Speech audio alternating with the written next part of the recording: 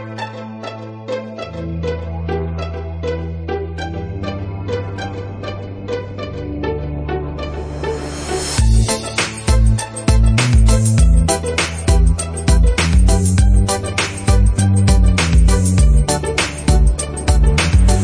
there, Knicks fans.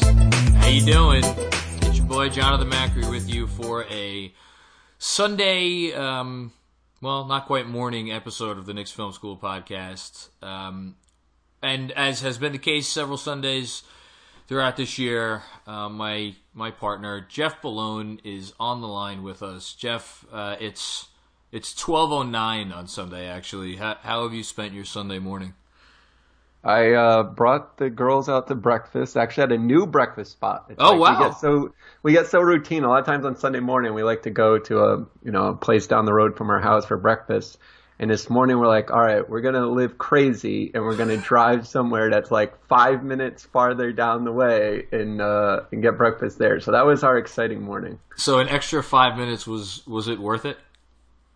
It was good, yeah. And I don't know if it was good just because it was different or what, but yeah, it was worth it. And then, the weather's just perfect today. So while we're kind of trapped inside talking Knicks, it's a pretty nice day out there. Yeah, so how about this? How about we do ourselves a favor and we won't go too long with our Sunday conversation, so we could actually enjoy some of this day. But we were texting over the course of the week, and I think we both felt it was important to at least get on and kind of. Actually, this is a good starting point. The word I was going to use is recalibrate, because there were some little snippets of news that came out over the last couple of days, and then obviously there was the Nets move, a trade that opened up one max slot outright and gave them the ability to access two max slots if they basically renounce everybody.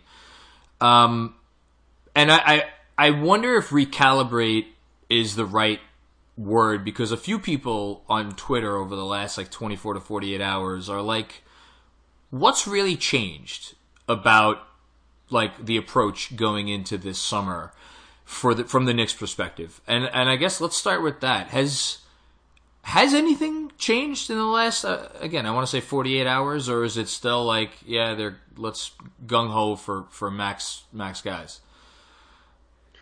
No, I mean, I think that's the point, right? Where what's changed is, to me, the only thing that has changed is Kyrie Irving in terms of where it seems the reports make it seem like he is leaning. But not because of that, I think a lot of people are, making the next jump of, well, if that's true, then that might mean this or that might mean that. Yeah. But those are just all of us making guesses. And then in terms of the Knicks and, how they react to what happens with the big guys, I'll call them, kind of making their decision, I don't think that's changed, because we know, as much as everyone has talked about, Steve Mills and Scott Perry being confident about free agency, they've also stated numerous occasions that if they don't land one of the superstars, that they're content with, building through the draft and being patient. They're not going to overpay. They're not going to pay a non-max guy a max contract. So I don't think we've heard anything to suggest that has changed. Well, I think it's two things, and you brought them both up. I think that the Kyrie, the Nets trade, and we'll talk about that, I guess, first, and the subsequent or associated Kyrie rumors, I think that's one thing. And I think what we heard, I guess, yesterday from Chris Broussard went on the Herd and basically said what you just said, that someone from the Knicks front office, said to him, hey, if we don't get anybody big, we may just go the Hawks route. I think what stood out to me about that is, yes, we've heard Perry and Mills say repeatedly over the course of the last, I want to, at this point, it's been about a year, close to a year, that, hey, listen, if, we're always content to fall back on just going slow and steady wins the race. But I think this is the first time that it almost seemed like that wasn't the secondary message, because we've heard that before, but it always came after, hey, we're going to be shooting for the stars, and if we don't get the stars, we're going to do this. This to me felt a little bit different, or maybe that's just how I'm perceiving it. Am I reading too much into it? I do this sometimes. No, I mean, I think that the overall message this entire year has been, that they want to show that their thinking is different than maybe it's been in the past. So I think that they've That's a been good way more. of putting it. Yes, I think they've been more measured in showing the balance of, look, we're going to do what every single team in the NBA, especially a team in our position, meaning playing in New York City, should do. Yes. Which is, there's a bunch of star players that are going to be free agents. There's a lot of chatter that maybe they'd be interested in playing with you. So you have the cap space in case they want to sign, and you make moves just like the Nets just did in case that you can get one of those guys. But then at the same time, what is different is that hedge. So I think, I think that's, to me, the biggest, difference in this past year than the past is that the hedge is finally there versus in 2010, there were some young guys that, on the roster, but it just wasn't quite the same as now in terms of obviously these high lottery picks and future draft picks in excess. Yeah, and I think ultimately, if they end up going that route this summer, people's opinions on it, and we certainly are not going to relitigate either of these topics right now, but people's opinions on it will be divergent based on two things. One, their opinions on the Kristaps Porzingis situation and whether that was a trade that needed to be made one way or the other, or a trade that essentially, didn't need to be made, and they did, shoehorn through for the cap space. And two, people's opinions on the young players on the roster, and I guess to a certain extent RJ Barrett, if he ends up here. What I find very refreshing is that, I sent out a tweet yesterday in reaction to your, pushing out the Broussard quote, and I was, and it was funny because the way I worded it was like, if you're a Knicks fan, and this ends up happening, meaning they go the Hawks route, you lick your wounds because it's going to suck. B, you turn off TV and get off social for a couple months. And then C, you thank your lucky stars that the Knicks are finally doing what they should have done multiple times over the last 2 decades. And what was so funny to me is so many people latched on to that third point and they were like, yes, I choose option 3. And I want to say no, I'm not saying you have to choose one. It's you do all 3. Right. But it just spoke to me to yes, despite the fact that there's been so much talk about, we're going to try to get max guys, how many fans out there are just fine, great, if they come, they come, but I think people genuinely are going to be maybe not just as happy, but more or less just as happy if they end up going forward with, with all these kids and make some other smart moves associated with that.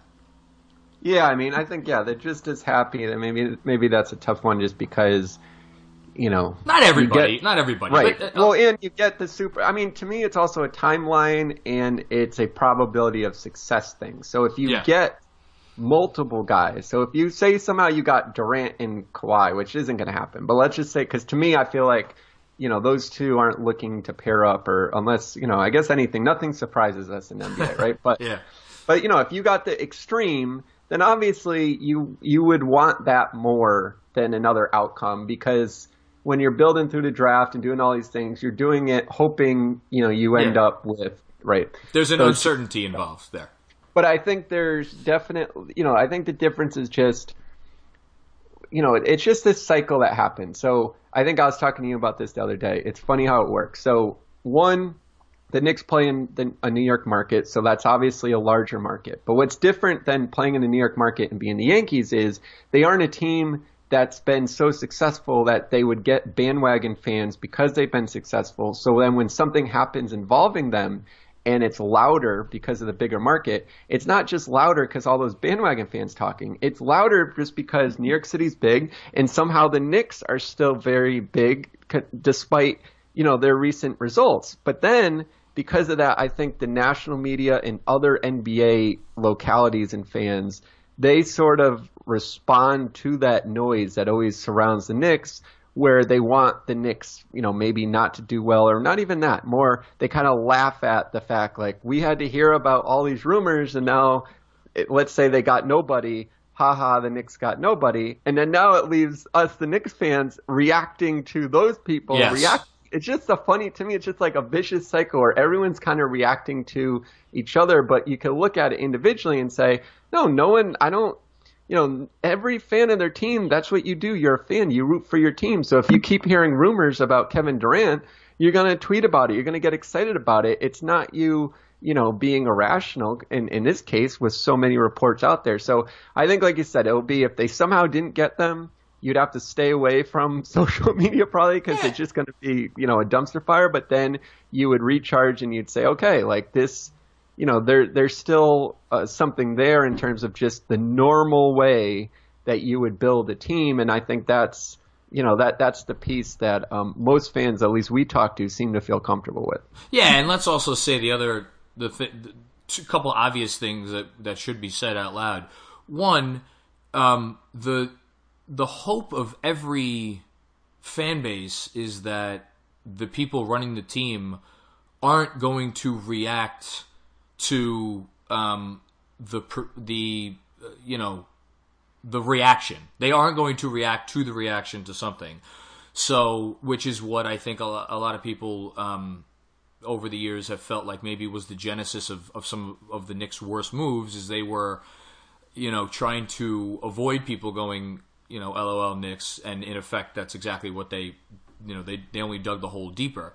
So by going this, again, I'll call it the Hawks route, it would essentially be, acknowledging the fact that, everyone's going to be laughing at us from here to kingdom come. Well, you know what? We don't care. We're still going to do what we think is right, which I think that in and of itself is part of what would be so refreshing for the fan base if it did transpire.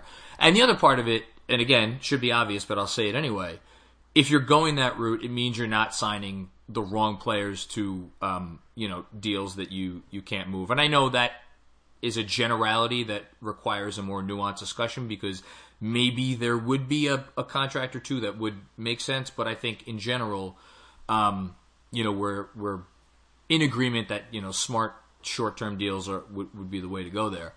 I'm trying to think if I wanted to make another. Last point on this, and you said this in the past. I think the other way that this would be different from 2010 would be if they did indeed go the route, which I guess it sounds like they would go, which is acquiring maybe some other teams' bad expiring money to try to get caps or draft picks. They would still be leaving themselves open to make the next, trade for a superstar should it transpire. So it's like, yes, you struck out, but your at bat isn't over, I guess, so to speak, or maybe you struck out, but your inning isn't over. That's probably the better way to put it. Right. Yeah. So I think there's a lot of reasons why people are reacting the way that they are to that, which is good. Well, so let's talk about the Nets thing real quick. So let me just ask you flat out, do you think Sean Marks makes this move unless he has, I don't want to say a guarantee, but, I'll say it. Do you think he has like an implicit guarantee from Kyrie or someone else? I think that it's probably similar to even how the Knicks had to look at things, where we heard when they traded Tim Hardaway Jr. and Courtney Lee, along with Porzingis, that it would have cost them, multiple first-round picks to move those contracts by themselves, right? And that if they had waited. So it was one thing about, yes, you're attaching them to Kristaps Porzingis, but there was also a timing thing where, yes, I can't remember who reported it, but the idea was, it's common sense idea. If you get to July 1st and now the whole league knows that such and such player wants to sign with you, but you don't have the cap space yet, well, guess what? Now you can hold these teams up for ransom, because it's like the Knicks aren't going to say, sorry, Kevin Durant, you can't sign here because we don't have the cap space. They're going to trade 3 first-round picks, right, to get rid of the players. So I wonder with the Nets if it's similar, if it's more about like obviously the trade happens within the same, week that we hear about Kyrie Irving, so it's easy to map those two together. But I just wonder if it's more, we're 2 weeks away from the draft and we're just starting to get into that time again where teams are, making moves, and maybe the cost to the Nets, in Mark's opinion, of making that move now, even though it cost 2 first-round picks. One was top 14 protected, and they did get Prince back. Yes. Maybe he thought that price was less than it would be if they had to do the move on July 5th, when it was clear that they had to move the contract. I think it's more that than it is any guarantee, but with all, with Woj and everyone saying about Kyrie, maybe he does at least feel more confident that, okay, yeah, it does, we're at least getting some hint that, sign. Yeah, no, I think you said it well, and let me, it's all about the percentages, right? I think the Knicks, based on their intel when they traded Porzingis and targeted cap space as a significant part of the return, let's say they felt it was going to be a 60% chance that, they were going to use most, if not all, of that space on someone significant, or 65% chance, something like that. Maybe the Nets at this point were that much closer. Maybe they feel, 70% confident or 75% confident, something like that. I do think it's important, and you mentioned Prince was part of the return, because I think you could probably make the argument that maybe the Nets feel that Prince is better than whoever they would have gotten at the what is it, the 17th pick they traded away? 17th, yeah. Yeah, I think you can make that argument. Obviously, Prince has, more service time, so he'll be a restricted free agent in a year as opposed to 4 years for a rookie. But, I don't know. You could, if you're Sean Marks, I think you could live with yourself if you didn't get, Irving, which is, again, the one we're assuming that he feels he's going to get.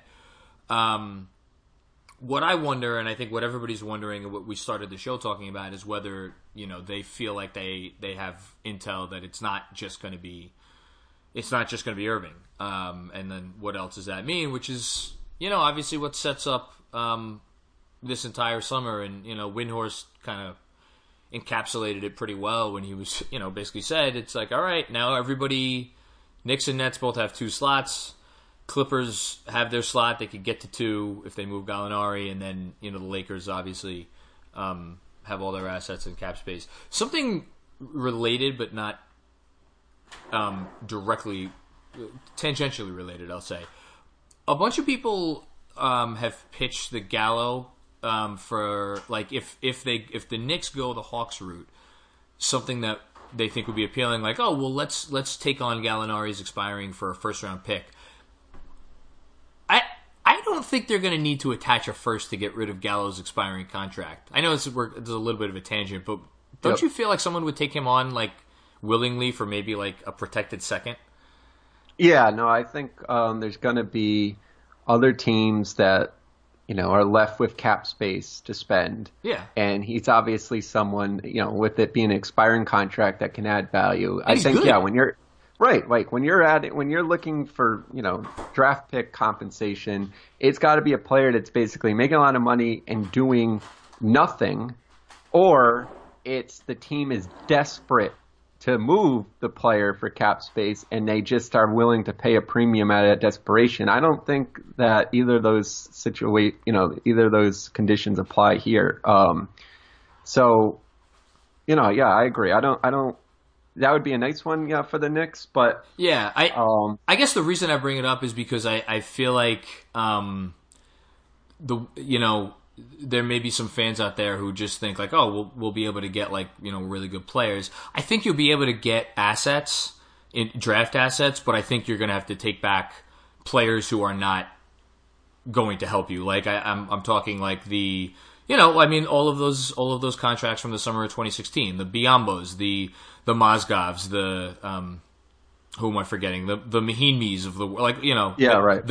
Evan Turner, although he had a good kind of game and a half in the playoffs. But like people like that who are. So I think that would actually be an interesting decision for the Knicks front office to make. Would they rather sign like a better player on a bloated 1-year deal who may actually help them this year, or acquire like an expiring contract of a guy who, you know, is probably going to sit on the end of their bench, but not something we need to talk about right now. Trying to think if there was one other thing we wanted to cover before we go. I feel like we got through a lot actually in a little bit of time. Yeah, no, I think so. Which is odd for us. Yeah, right. No, because usually. Oh, you know what I did want to touch on before we went. So it's Sunday. Game 5 of the finals is tomorrow. We could be seeing the end of the Warriors dynasty. I'll call it a dynasty. Do you think that we should be rooting for one outcome or another at this point? Yeah, I mean, I think leading up to the finals and everything, and I'd even tweeted out maybe after game 1 or one of the games that, you know, we should all be Warrior fans because it just does seem a little more logical to me that, like, if they had proven that they could win without Durant, like, I guess that narrative made sense to me, right? Like, they win without him, the people start building up on this, like, oh, they don't need him, and it just leads well into the play of he goes to the Knicks to prove that can be the main guy and win and literally take a team from 17 wins to a championship and all that. I guess I'm not 100% sure if that needs to happen, but the other facet that starting to bubble up a little bit now, and me and you talked about this a little bit yesterday when you sent me about the True Hoop email that went out. And funny enough, since you sent me that, I saw it in a couple other places too, including the podcast that Windhurst. I mean, they had everyone on this podcast after Game 4. It was Windhurst, it was Zach Lowe, it was I haven't listened to that Shelburne. Yet. I need to. Everyone, Jackie McMullen, and they again were also making a similar. And I guess I'm not even saying the point yet. It's that no one is coming out and saying, "Oh, Kevin Durant is, you know, could be playing right now, and for some reason he's not." But there seems to be some hinting amongst, you know, reporters that maybe there is some sort of tension there that, you know, you have Looney coming back. Obviously, you have Klay Thompson coming back. And by the way, Looney came back after he had didn't they rule him out for the series? Yeah, they had ruled him out, right? Yeah. And then, so the question is there a tension there that for whatever reason Durant's not back? Now, for all we know, inside the locker room, they all know more info than we do, where they literally know there is no chance this guy can play. It's only, you know, maybe it's some gamemanship or something that, you know, they do this more in hockey, I guess, than basketball, that they're just not telling the public how severe it is, and they kind of leave that, you know, that thought in the back of the. Would he be out there trying to like warm up and stuff like we've? You would think not, right? You wouldn't think so. So that's why, again, you know, I guess I'm trying to give the benefit of doubt, but it just seems like there is some, you know, there's some thought that maybe there's a little tension to the idea that he hasn't come back, and you wonder if that adds to what's already been a year-long dynamic in the locker room of the players having to answer questions and kind of see reports about where he'll play next. Well, now they're going through that in a much smaller scale, but perhaps with the same consequences, because a championship is on the line through the NBA Finals about whether he's playing or not. Yeah. God, you could tell me anything and I would, I mean, look, he's hurt. I mean, there's no. It's not like he's you know, he's hurt. He's clearly hurt. And I wanna say that I think his game is such that if he's not, you know, able to make certain moves, is he the type of like certain players I feel like can gut it out. You know what I mean? And like even if they're limited, can still be effective players. And he's obviously still a wonderful shooter. But then it gets into like, all right, if he comes back and he is clearly limited, Isn't he still better than some of the other people they're throwing out? I mean, I don't know. I can't answer that question. There are two other parts of this, and maybe we'll finish with these that I think are actually maybe even more interesting. One, if Leonard wins, like, him leaving would be unprecedented, right? If him leaving Toronto, right? Because LeBron obviously left after they had lost that series. And by the way, you have to sit there and think it is crazy. The idea of LeBron last year, it was all about LeBron's decision. Yeah. And then you could argue, obviously, the Lakers don't even make the playoffs. But that said, and leading to, I think, the point you're about to say with Kawhi, how much does LeBron's decision last summer change everything about this summer? Because I'm not saying Toronto would have the same thing they've always done against LeBron and folded in the wind with Kawhi, because that would have been the big difference. But you don't know, I'll posit even in this position? I'll posit a theory. I think if LeBron stayed, well, I should get my facts straight before I say what I'm about to say. When did they actually make the trade for Leonard? You're right. That's good in terms of the timing. You're right. I'm looking it up right now. Okay, yeah, I don't remember exactly the timing. All right, so they traded for Leonard on July 18th. So LeBron had already done what he was going to do. Yes, I will say the point that I was about to say. I think if LeBron re-signed in Cleveland, I think Masai Ujiri is just wiping the slate clean. I think he trades DeMar for any young asset he could get. Ditto for Lowry, ditto for Ibaka, and he basically does what he wanted to do 5 years ago when he tried to trade Kyle Lowry to the Knicks. Yeah, it's such an interesting what if. But if they win, I mean, maybe he could leave. Maybe we really are. Maybe we. Well, look at his answer to the. I know it's. Oh, the Canada question. What will this mean? Yeah. Right. But it's just like, well, that's just him being him. And quite honestly, it's actually, if you listen to the full answer, like I think everyone saw the beginning part where he's saying like, they ask him, what do you think this would mean to Canadian fans for people who haven't seen it? And he literally like stares blankly and he's like, I don't know. Yeah. You would have to ask one of them.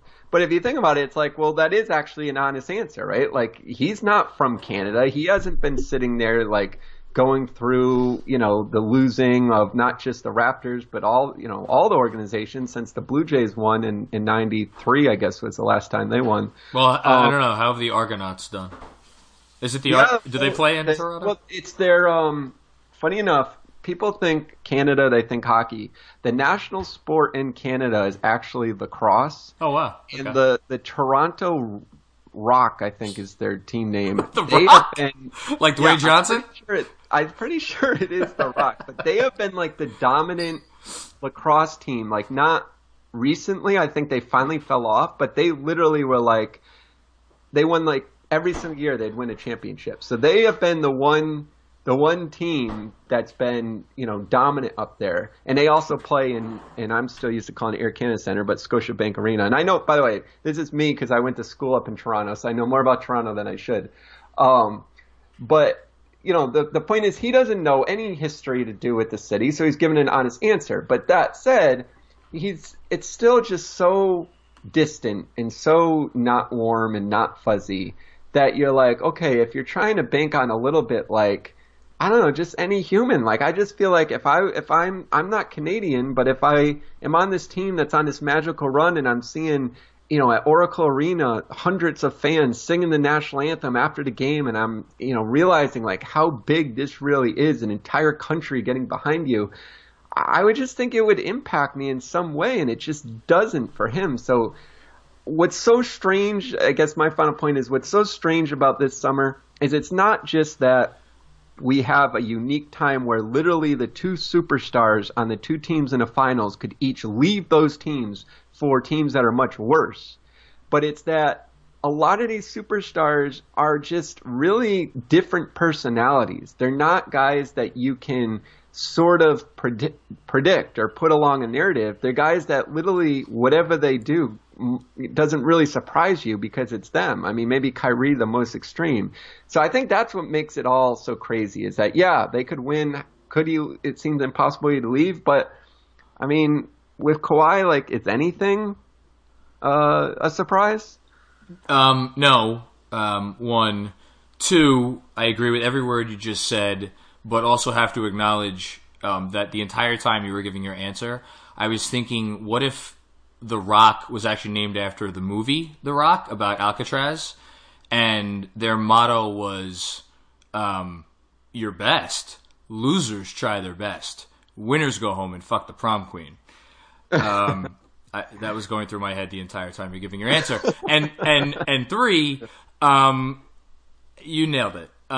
This is the first time in the history of the league where I think you could argue that four of the most talented 7 players in the league are all on the table for movement if we're throwing Anthony Davis in there. So, yeah, I think it's going to be interesting. Well, the reason why I think the Kawhi, them winning is so fascinating is because even more so than Durant, I think the entire year up until about like 2 weeks ago, Kawhi leaving was the given, right? It was like, all right, well, right. We know he's gonna leave. Even I think it was going into the finals, or maybe no, it wasn't going into the finals. It was like during the Milwaukee series. I think Zach Lowe and maybe it was Howard Beck. They put it at like 30% chance he stays, and that was like higher than it would have been, at most points during the season. I think that's one interesting thing. And then the very last point that I'll make is this: maybe Durant has a new recalibration to make with this, because NBA history as well as I do. When a run is over, it's over. And we've seen runs end abruptly before. We saw it with the Heat in 2014. Nobody expected that to end there. And then LeBron left, and everybody was like, well, if he had stayed, that would have kept going. And it's like, well, probably, but maybe not. It's happened in the past. Lakers in the early aughts, like that ended pretty quick. Like, does Durant look at this as like, maybe now is the time to get out? And who knows? The Warriors can roll off 3 straight, and they could look impressive doing it with or Durant on the court. Who knows? And like everything I just said is going to be nonsense. But it's something that, like, that thing that I just said, even if there's only like a 10% or 15% chance of that thought entering into the lexicon, whether it's in his head or elsewhere, that wasn't even on the table. Even like 48 hours ago, you know what I mean? Yep, no, absolutely. Like maybe that's something that he's. Yeah, no, I mean, I think that picture of the, everyone singing "Oh Canada" in Oracle Arena, which would be the last game there right now. That, I just think that's when, for a lot of people, the realization came, like, yeah, this, because even, let's face it, even after, game 3, whatever, I just don't think it had set in for most people that this could be actually the end. Well, even though think how quickly it turned. Game 3, I think pretty much every observer was like, yeah, this is kind of a must-win for the Raptors because Clay isn't playing, right? And then we went from literally in the span of one game, we went from must-win for the Raptors to, oh my God, the Raptors are going to win the finals, And it's just, it's crazy how... Well, all right, then the last question is this. Durant comes back, and they turn 3-1, which obviously was the one championship they didn't win, sure. And ironically the one that led to Draymond Green texting him from the parking lot, texting Durant from the parking lot. I mean, it's all there for it to the poetic end, right, where he comes back and now he turns a corner and helps them come back from 3-1 and win it. If that were to happen, do you think again it would change your mind in terms of, before it was just, who wins doesn't matter, but to win it that way, would that change your mind about it? I think if he comes back, it is because there is something that pulls him back, like out of obligation.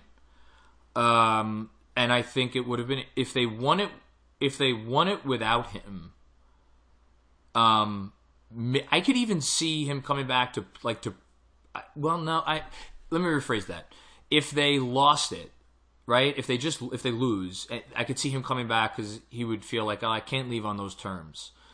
But if he comes back and at this point and they win it, I really do feel like he's going to look at it and be like, all right, I can't accomplish anything more here. I've done everything I could do. And then what then goes on the table for him is like, holy shit, I have a chance to etch my name as one of like the 5 greatest players ever. Now, is there, I guess, some thinking that he would have a better shot at doing that if he goes and stays in Golden State and wins like two more, championships there as like the undisputed best player on the team? Or, how much would a championship somewhere else, whether it's New York or elsewhere? I don't know. I trying to read that dude's mind is like, if anybody has any clue, you're better off than me at it because I have no idea. But yeah. So on that note, let us go enjoy the nice weather that is. It actually got a little sunnier as I'm sitting here by the back doors by my kitchen, and it's like the sun is shining even brighter. So yeah, we'll go and do that.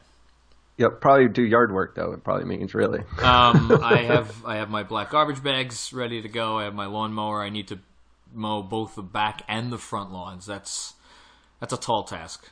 It's not going to be fun. That's right. But all right, sounds good. We do what we have to do. All right, we'll talk this week, and everybody out there. I'm going to do the thing that we always forget to do.